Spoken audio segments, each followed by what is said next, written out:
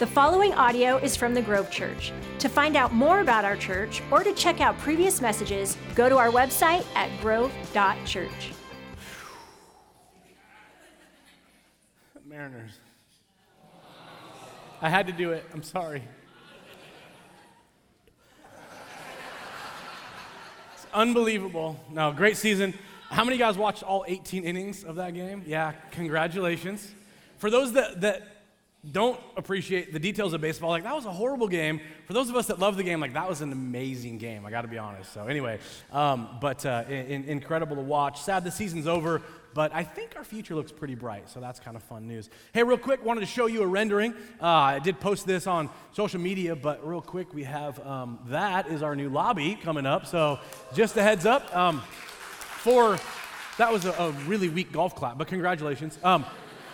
To the right is the ramp, so if you come down from the upper parking, so just to kind of get an idea of what you're looking at there, that's the space, and that's where we're going. So going to share a little more here in the next few weeks, but pretty excited about the future and making room for others to join the family. Amen? Amen. Hey, we are in a series called Legacy. Today is part 4, and we are going to be in Joshua chapter 4. If you got a Bible with you, you could turn there. If you got a smartphone, that works. But Joshua 4 is where we're going to land. How many of you can remember in your life wearing hand-me-downs? Just raise your hand real high. Okay, yeah, a lot of us wearing hand-me-downs. Hand-me-downs are a funny thing because sometimes they're cool hand-me-downs, and other times you're like, great, now I look like my younger or my older brother, you know, and or sister, or whatever. And I remember when I was probably 19 or 20, somehow I came into a bunch of clothes that were my opa's, my grandpa, probably from, let's say, the 70s, and I remember, like, man, these are some cool sweaters and stuff, so for a while, I wore some of his clothes, and I looked amazing in them, by the way, but again, we have kind of a mixed relationship with hand-me-downs. Some people are like, it's fine, other people hate the idea. But when we talk about legacy, you're almost literally talking about hand-me-downs. And I know it's different than clothing, but the truth is, when you think of legacy, the question is, what are we handing down? And so in a lot of ways, you can consider this idea of the next generation, which is what I want to talk about today, and the legacy that we leave. I know as we talk about legacy, that's the idea anyways, but I want us to look through the lens of the next generations, or the generations that come after us. And this isn't just the idea of you and then your kids and then their kids and their kids and all of that. When we talk about legacy, in a lot of ways, in the context of today's conversation, it also includes this idea of anyone that's younger than you really are leaving a legacy for. Anybody that, and so the idea, like I just had a birthday, I'm 47 now, which is closer to 50 and feels amazing, so I'm super mature, all grown up, everything's cool, I'm good. But every year older I get, and this isn't super profound for anybody, but every year older I get, the more people are younger than me, which means I'm considering more and more that there's a lot of people that I'm trying to leave a legacy for. In fact, if you're in here and you're like 98, everybody in the room is younger than you, and you need to consider that. So just something to think about, and we'll go from there. But I want to take a look at Joshua 4 today. So if you got a Bible, there's a bunch I'm going to read, but bear with me. It says in Joshua 4:1, when the whole nation had finished crossing the Jordan, the Lord said to Joshua, choose 12 men from among the people, one from each tribe, and tell them to take up 12 stones from the middle of the Jordan, from right where the priests are standing, and carry them over with you and put them down at the place where you stay tonight. Verse 4, so Joshua called together the 12 men he had appointed from the Israelites, one from each tribe, and he said to them, go over before the ark of the Lord your God into the middle of the Jordan. Each of you is to take up a stone on his shoulder according to the number of the tribes of Israelites to serve as a sign among you. In the future, when your children ask you, what do these stones mean? Tell them the flow of the Jordan was cut off before the ark of the covenant of the Lord. When it crossed the Jordan, the waters of the Jordan were cut off. These stones are to be a memorial to the people of Israel forever. So the Israelites did as Joshua told them. They took 12 stones from the middle of the Jordan according to the number of the tribes of the Israelites as the Lord told Joshua. And they carried them over with them to their camp where they put them down. I'm going to fast forward to verse 19. On the 10th day of the first month, the people went up from the Jordan and camped at Gilgal on the eastern border of Jericho. And Joshua set up at Gilgal the 12 stones they had taken out of the Jordan. He said to the Israelites, in the future, when your descendants ask you or ask their parents, what do these stones mean? Tell them, Israel crossed the Jordan on dry ground. For the Lord your God dried up the Jordan before you until you had crossed over. The Lord your God did to the Jordan what he had done to the Red Sea when he dried it up before us until we had crossed over. He did this so all the peoples of the earth might know that the hand of the Lord is powerful, and so that you might always fear the Lord your God. I know that's a lot of reading. Let's pray. God, today we again invite your Spirit to challenge us, to work in us, to transform us. That, Lord, we're not content being who we are, but you have us on this journey of continued transformation, not to work for our faith or not to work for our salvation or to please you in the sense of we're earning something. But God, because of all you've done for us, let it be our response in these moments to open ourselves up to the challenge of your Spirit and to consider, as we talk about legacy, what this conversation means for the next generations in Jesus' name. And everybody said amen. Amen. Let me give you the backstory real quick. If you've got your Bible with you and you opened it up to Joshua, you would notice that it's toward the beginning of your Bible. You have Genesis, Exodus, Leviticus, Numbers, and Deuteronomy. Those are the first 5 books of the Bible. You might know that, you might not. It's called the Pentateuch. It's the historical books, and then we move to the book of Joshua. Well, if you go back to the other books, it's really the establishment of a nation, the Israelites. We get to Abraham, Isaac, Jacob, and then you get to Moses, and Moses is leading the people. He leads them out of Egypt, but he ends up not bringing them into the promised land. There were various things that had happened that kept him from being allowed to, by God, allowed to go into the promised land. So at the end of those books, Moses has passed away. Well, Moses has intentionally been, passed the baton to this guy named Joshua. And here's Joshua, and when it opens in Joshua chapter 1, it's a pretty incredible chapter. If you want an encouraging chapter, by the way, to read, when you leave today, go read Joshua 1, because it basically says this: hey, Moses is gone. He's done. He led. He did what he was supposed to do. Now it's your turn. And I want you to not be afraid. I want you to not be discouraged. Trust God, believe that he has promises for you, and you need to bring the people into the promised land. Don't be afraid, don't be discouraged. And over, chapter 1 repeats that idea, which, by the way, clearly can apply to you and I when I think about, hey, I'm proud to be a church of 90 years old. I'm proud to say we have a great legacy and a great history, and we need to honor that, and we're going to on November 6th. Encourage you to be here. It's going to be a fun celebration. But on top of the idea of honoring, like Joshua honoring Moses, we honor those that have gone before us as a church. There's also the promise of God that says, not only do you honor them, but I have a promise for you in the future and some great things I want to do through you. It's the same challenge that we can put on ourselves today. God is with us and he has a great future for us. Can I hear an amen? Which, by the way, that has to do everything with us corporately, but also you as individuals. That God isn't done with us. Anytime that you and I still have breath, God still has a future. And so I want to challenge you with that kind of bonus sermon right there. So we get to the point where God says, all right, Joshua, go. Don't be afraid. I promise you, I'm with you. I'm going to do amazing things. Enter the promised land. Joshua says, you got it? God, I'm going to do what you asked me to do. He prepares the people. He sends out some spies to look at the land. They come back and go, here's the report, here's what's up. And they end up going, all right, we're going to take this step. The first step is to cross the Jordan.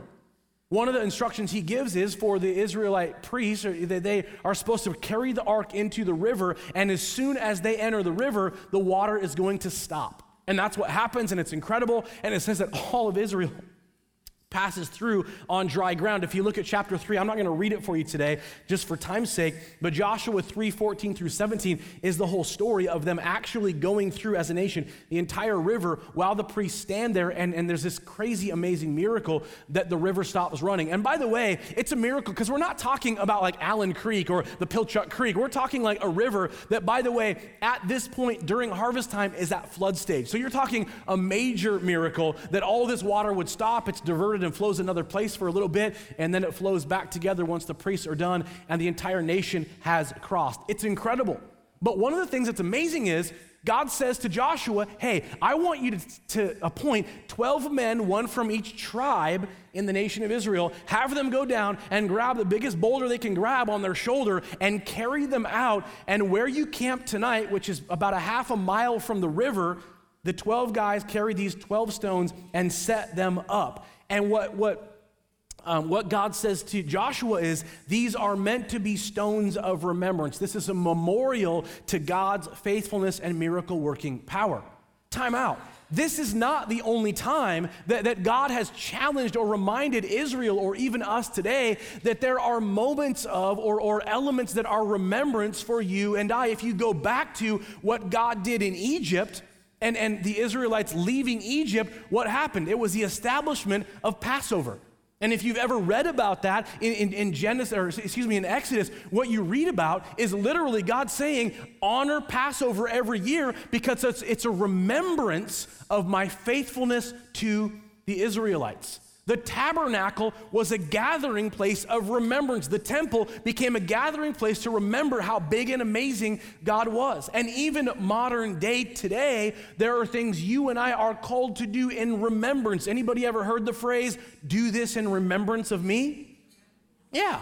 It's communion, the Lord's table. It's a sacrament like baptism that we do, and it's a remembrance. Jesus gathers the disciples in the upper room, and what are they doing? They're honoring the Lord in Passover.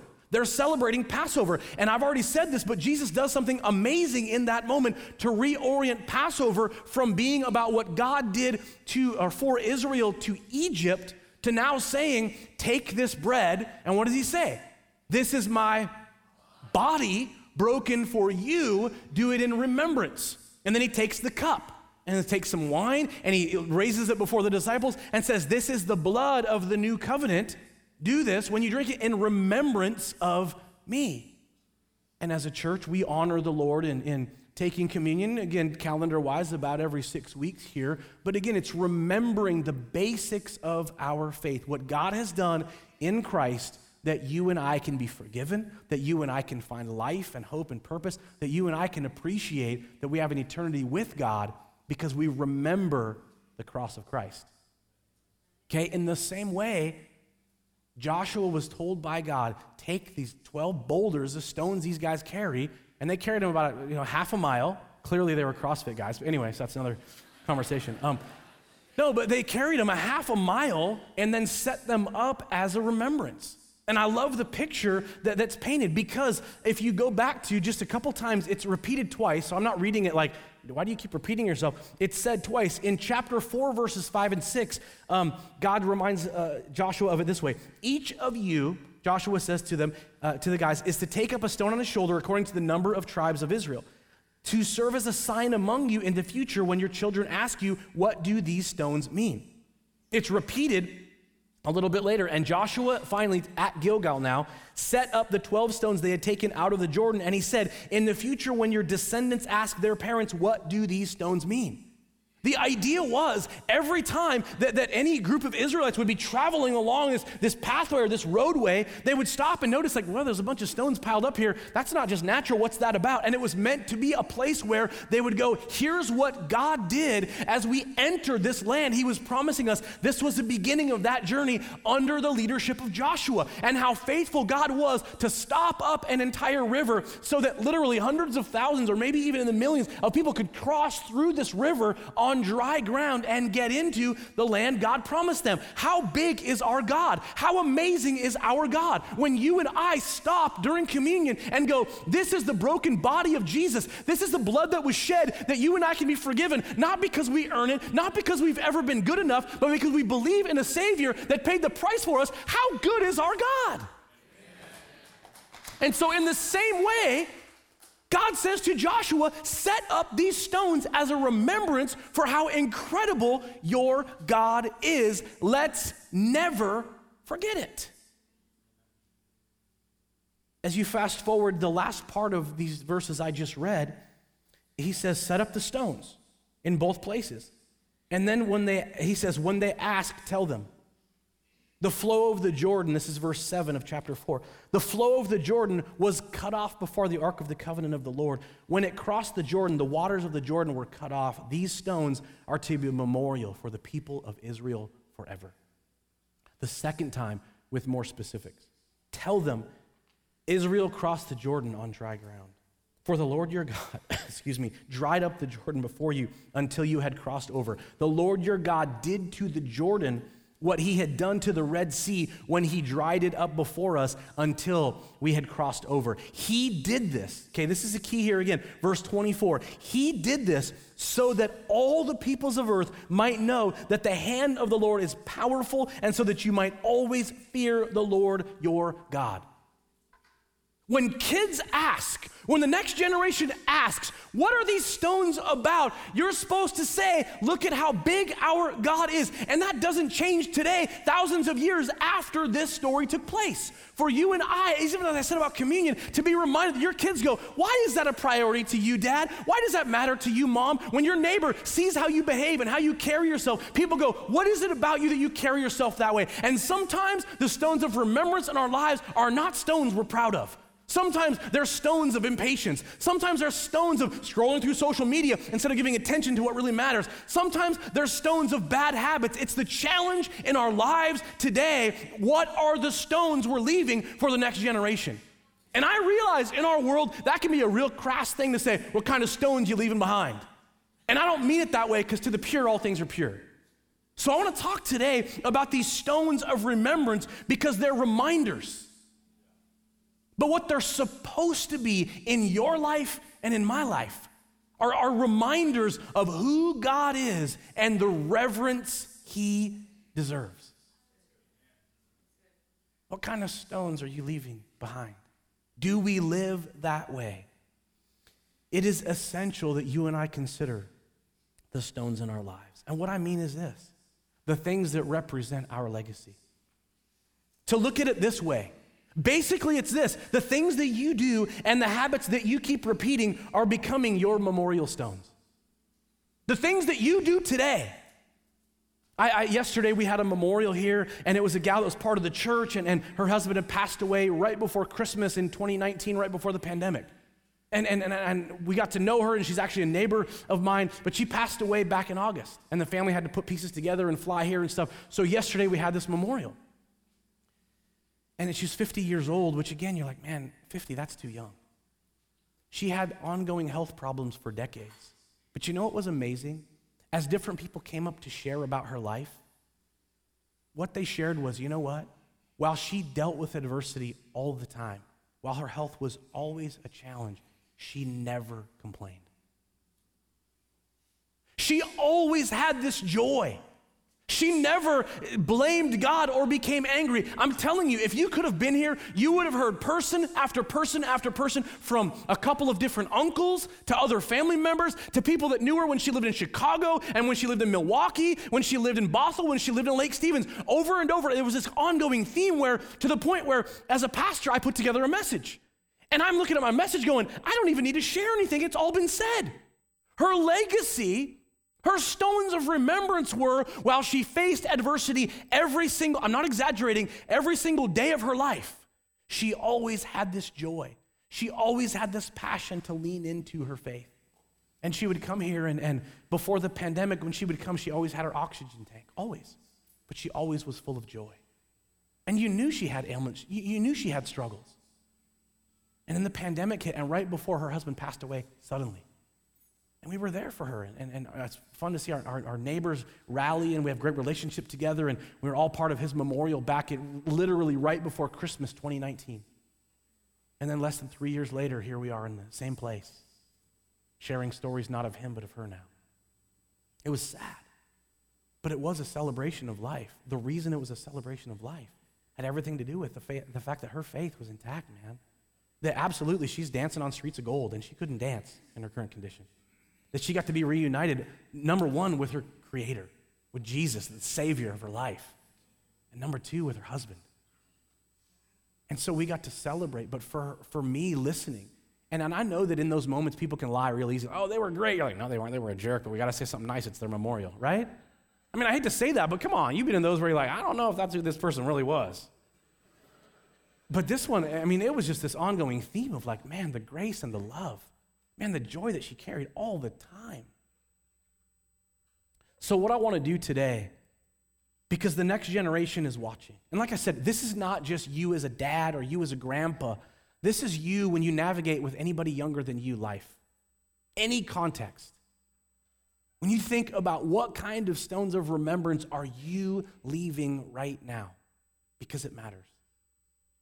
So what I want to do, and this list can't be exhaustive because honestly, you think of like there could be hundreds of things. And in fact, even in my notes as I'm trying to pare it down, I'm like, man, I can't give them 20. I can't give them even 12. I did my best to pare it down, and I'm going to give you 8. And again, there are plenty more, and you can come up with your own list. It's really not super hard to do it. But I want you to consider some stones of remembrance that you and I are leaving for the next generation, or that you and I should be leaving for the next generation. Number 1, a habit of scripture reading and journaling. I know you go, that's not revolutionary. I didn't need to come to church to hear that today.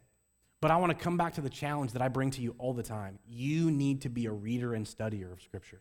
You need to open it. You need to take it in. And like I've said before, not just you reading it, but letting it read you. There's something alive about God's word. The Bible is a unique book, different than anything else. And I'm into reading all kinds of things. But the anchor of my life is a regular habit, a daily habit of reading scripture, and I'll stop and journal about what I read. And so we have the reading plan, and we put it out there. Right now we're in Jeremiah, and what I do is I'll read, there's about 4 chapters a day, if you read the whole Bible in a year, about 4 chapters. And in Jeremiah, as we're reading, I'll journal. Now, when I say journaling, don't get overwhelmed, because some of you guys are, I don't journal. I'm not gonna journal, I'm gonna write a book. I don't journal a lot. Very rarely do I journal a page. Most of the time, I don't even journal a half a page, because for me, it can be overwhelming. And so what I do is I'll journal a couple of sentences to maybe a paragraph. And so I'll read the 4 chapters that I'm reading for the day, and then I'll step aside with my journal for my Bible, and I'll just kind of paraphrase certain things about what I've read, and then make it personal. And so I look at, like, for instance, a good example would be like yesterday when I was reading Jeremiah, I think he's known as the weeping prophet. But if you've ever read Jeremiah, what you realize is, dude, this guy's like, his heart is broken for the nation of Israel. And so as I'm reading these chapters, I'm like, this guy's incredible. Wow, that's some rough stuff. The idea was, man, there's judgment coming because the hearts of Judah have become so hard. The nation of Israel has become so hard that he says judgment is coming, but he's grieved over it.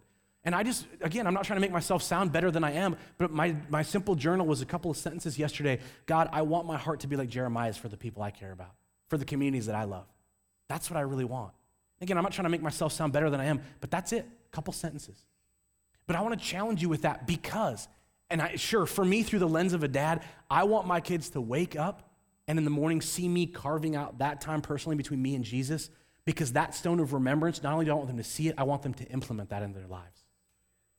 Stones of remembrance. By the way, a little side note, I read the pages of a Bible, like wood pages. Anyway, sorry. I know you can read on the app, and that's fine. I think I've said this before, probably recently. I read an actual Bible because I highlight and I underline and I mark dates and I put comments in the margins. And I also have my journal book. I literally am writing it. I don't type it. I don't put it on my phone. The reason is because someday my kids aren't probably going to get a computer, right? They're not going to get my phone and go, oh, cool, his phone, right? But what they're going to do someday is go, wow, these are his Bibles. And they're going to be able to look back in 2020, 2018, 2014, and read some of the things I wrote, some of the things I journaled about, some of the things I wrote about them that I care about, some of the journal things I put in there. And they're gonna be like, man, my dad's a real idiot, whatever. Like, everything's profound in my life. Like, wow, that's incredible. They're gonna read a lot and go, none of this is meaningful to me at all. But some of it, maybe it would be. Just maybe, like even a blind squirrel finds a nut every now and then, right? So that's like, hey, maybe they'll stumble upon something I said that was good. I don't know. Sorry, that's okay. Bible journal habit. 2, prayer times. I don't know how you live your life, but my hope would be that you're finding the value of stopping and praying. And sometimes it's as simple as when you gather for a meal to stop and go, Jesus, thank you for what you provide today. Thank you. Amen. It literally can be that simple. That's one example. Other prayer times. Most of the time, my prayer times follow my Bible and journal. And so I'll come out of the reading and journal, and then I'll just stop, and those things that I'm praying for, those things I kind of written down, I try to keep a prayer list, and there's certain things I pray for, burdens that you're carrying, things that you've said, hey, Pastor, please pray, or whatever. I pray for those things. I pray for things I care about, things that burden me about my kids or whatever it would be, but I just stop and pray. And again, it's not that I'm trying to get caught in prayer. Oh, look, my dad's praying. But as I have a habit, my kids will realize, hey, prayer matters. Prayer is a big deal. And sometimes it's short, simple prayers over a meal. Other times it's my personal prayer time where I'll take more than a few minutes and just spend some time going over the burdens and things that are kind of in my head or I've written down. And other times, even in our own family, what we'll do is we'll stop and go, hey, you guys, I know you're doing this, or hey, come downstairs real quick, everybody. We just want to take a few minutes and just something going on. I just want to pray together. And we'll just stop and we'll pray. And it doesn't have to be weird. It doesn't have to be like, hey, 30-minute, hour, 2 hours worth or whatever. That'll wear you out and your kids and everybody else around you out. It will. But we will stop and pray over whatever it might be. And sometimes it's pretty short. Sometimes it's a few minutes. But it's not 30, 40, an hour long at a time. But prayer times, stones of remembrance that I want my kids in particular to consider what really matters. Number 3, repentance. Stones of remembrance. I say this because I was struck years ago by a conversation with somebody who found it surprising that I said, when you have that interaction with your kids, you need to repent. And their response was, and I'm not exaggerating this, their response was, well, but I'm the parent. I don't need to repent. They need to repent. I know for some of us, we go, that's foolish. They really meant it. And the idea was this, I'm the older person. I don't repent to them. I'm the parent. They're the kid. They can deal with it. I know that can sound wrong, but there are people that maybe you believe that. I've never carried myself in a way that's like, I don't repent to people younger than me, right? Because at some point, I would never repent to anybody, because if I reach 90 or 100, like, there's no one to repent to, okay? Anyway, sorry. But even with my own kids, I've repented multiple times to every one of my kids, and you can go, man, just find another church, because this guy's a jerk. This guy's out of it. He's a loser. But I'm not perfect. And there's times where I realized my patience did not display like I wanted it to. I responded and reacted in a way I'm not proud of. And I'll have to come back and go, you know what? I'm so sorry. I totally overreacted. I totally didn't treat you the way you should have been treated with my kids or my wife. I've had to repent to neighbors before. I've had to repent to people in the church before. And again, I'm not saying anyway, I'm not perfect or whatever, but the deal is like to walk in humility, that's a stone of remembrance. And some of us are not good at repenting. And usually when my wife and I are in some sort of argument and we're not getting along, I'm super stubborn and it takes me hours sometimes to actually go, I'm sorry. It does. But usually the apology starts with this, I am so sorry, I'm so stubborn. And then I get into repenting of the things I need to repent of and whatever the argument was. Why do I make it a big deal? I make it a big deal because my concern is that we're not really good at making apologies. We just move on and act like nothing happened. Anybody? We just kind of sweep it under the carpet and give it a couple of days, and then we just kind of, hey, how you doing? I'm good. But there was something that, you know what I mean? Over time, that is a time bomb. Just so you know. So the practice of repentance, and I value that for, in particular, my kids and my family. But honestly, for anybody around me, I always want to have the humility to go, you know what? That was not cool, and I am sorry. Number 4 of 8. So we'll be here about another 3 hours, okay? Just kidding. If you're online, you plug your computer in. We're going to long haul here, okay? Just kidding. Number 4, dinner. I know in our busy world, it's easy, man. Sports and extracurricular and all this stuff goes on. What would it look like for you to prioritize and carve out time to have dinner together? Now, I know you're talking family. It doesn't always have to be family. One of the things I talked to my wife about a while ago is, what if once a week we tried to carve out time to actually have dinner with someone else? Not our own kids, but even us as a family. There's something amazing that happens around our dinner table because we just talk to each other. It's crazy. We look at each other. We ask each other questions. That's just like a fork and a phone, like, oh, you need seconds? Here you go. Right? And I make fun of it, but how many times do we get busy and we don't do dinner together, or we're scrolling and we're eating and it doesn't matter? But I honestly love that we get to gather together and have a meal, and it is a challenge on our schedule, just like it is on yours. But to say, hey, could we make it a day a week where we do this, or a couple of days a week and have the conversations? And by the way, if you're one of those where you're like, I don't really know what to say, or what do we even talk about? Hey, what was your favorite thing about today? What was your favorite thing about this week? What was your least favorite thing about today? What was your least favorite thing about this week? How much do you hate me? No, don't ask that. Anyway, no, but by the way, you can Google conversation starter pack or whatever, and you can actually order for $8 or $12 cards in a little holder that you can put on your middle of your table and just draw out a card during mealtime and go, here's the question for the day. Now, filter it first because some of those can be inappropriate, just so you know. I was like, if you could, okay, just skip it, Lord, okay. Yeah, thank you, Jesus. Number 5, gathering together with Christ followers. I know this is an example of that, but I want to continue to encourage you that this should be a priority. And I know how life gets, but sometimes I get so concerned that our schedules are so busy that we don't have time to gather like this. And yet I feel like it can be a real detriment because what you prioritize, your stone of remembrance when it comes to gathering, and my youth pastor used to say it this way, what you do in moderation, the next generation will do in excess. That should scare the fire out of us. What is it that I'm doing that isn't great, but I'm excusing? And part of it is gathering, and not just in a gathering like this. When we talk about discipleship environments, think about that. How are you being challenged in your faith? And I know we've got a couple of them. One's financial, another one has to do with foundations, and Aaron and Evan teach that. But what are you doing? Life groups is another one. How you connect. I know we say like doing life together, challenging one another in scripture, praying together. But man, if you're not in a life group, I want to continue to challenge you to take a step and get in one. And if you send an email and didn't hear back, let us know, because we do try to pride ourselves on when you communicate, we want to communicate back. And if you didn't hear back, I don't know what happened, but don't give up yet. We want you to get connected and be challenged with other Christ followers as iron sharpens iron. That's how it's meant to be. Number 6, do you model healthy relationships? If something happens in your life and you're around people that you're most comfortable with, you'll say whatever you want to say. Am I right?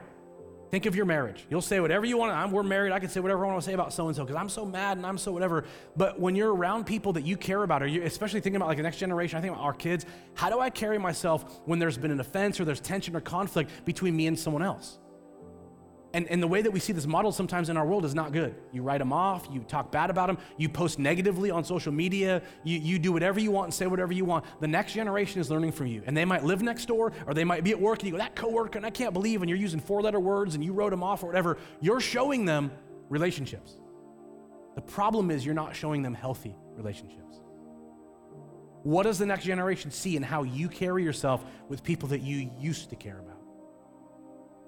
And I know that's a tough one. And I'm not exempt from that conversation either. But what does that look like? And obviously marriage is another great example of it. I don't, look, married 23 years, I love my wife, I adore her, I think we have a really, really great marriage. I do. But I gotta be honest, it takes work. It's not easy just because I'm a pastor, come on.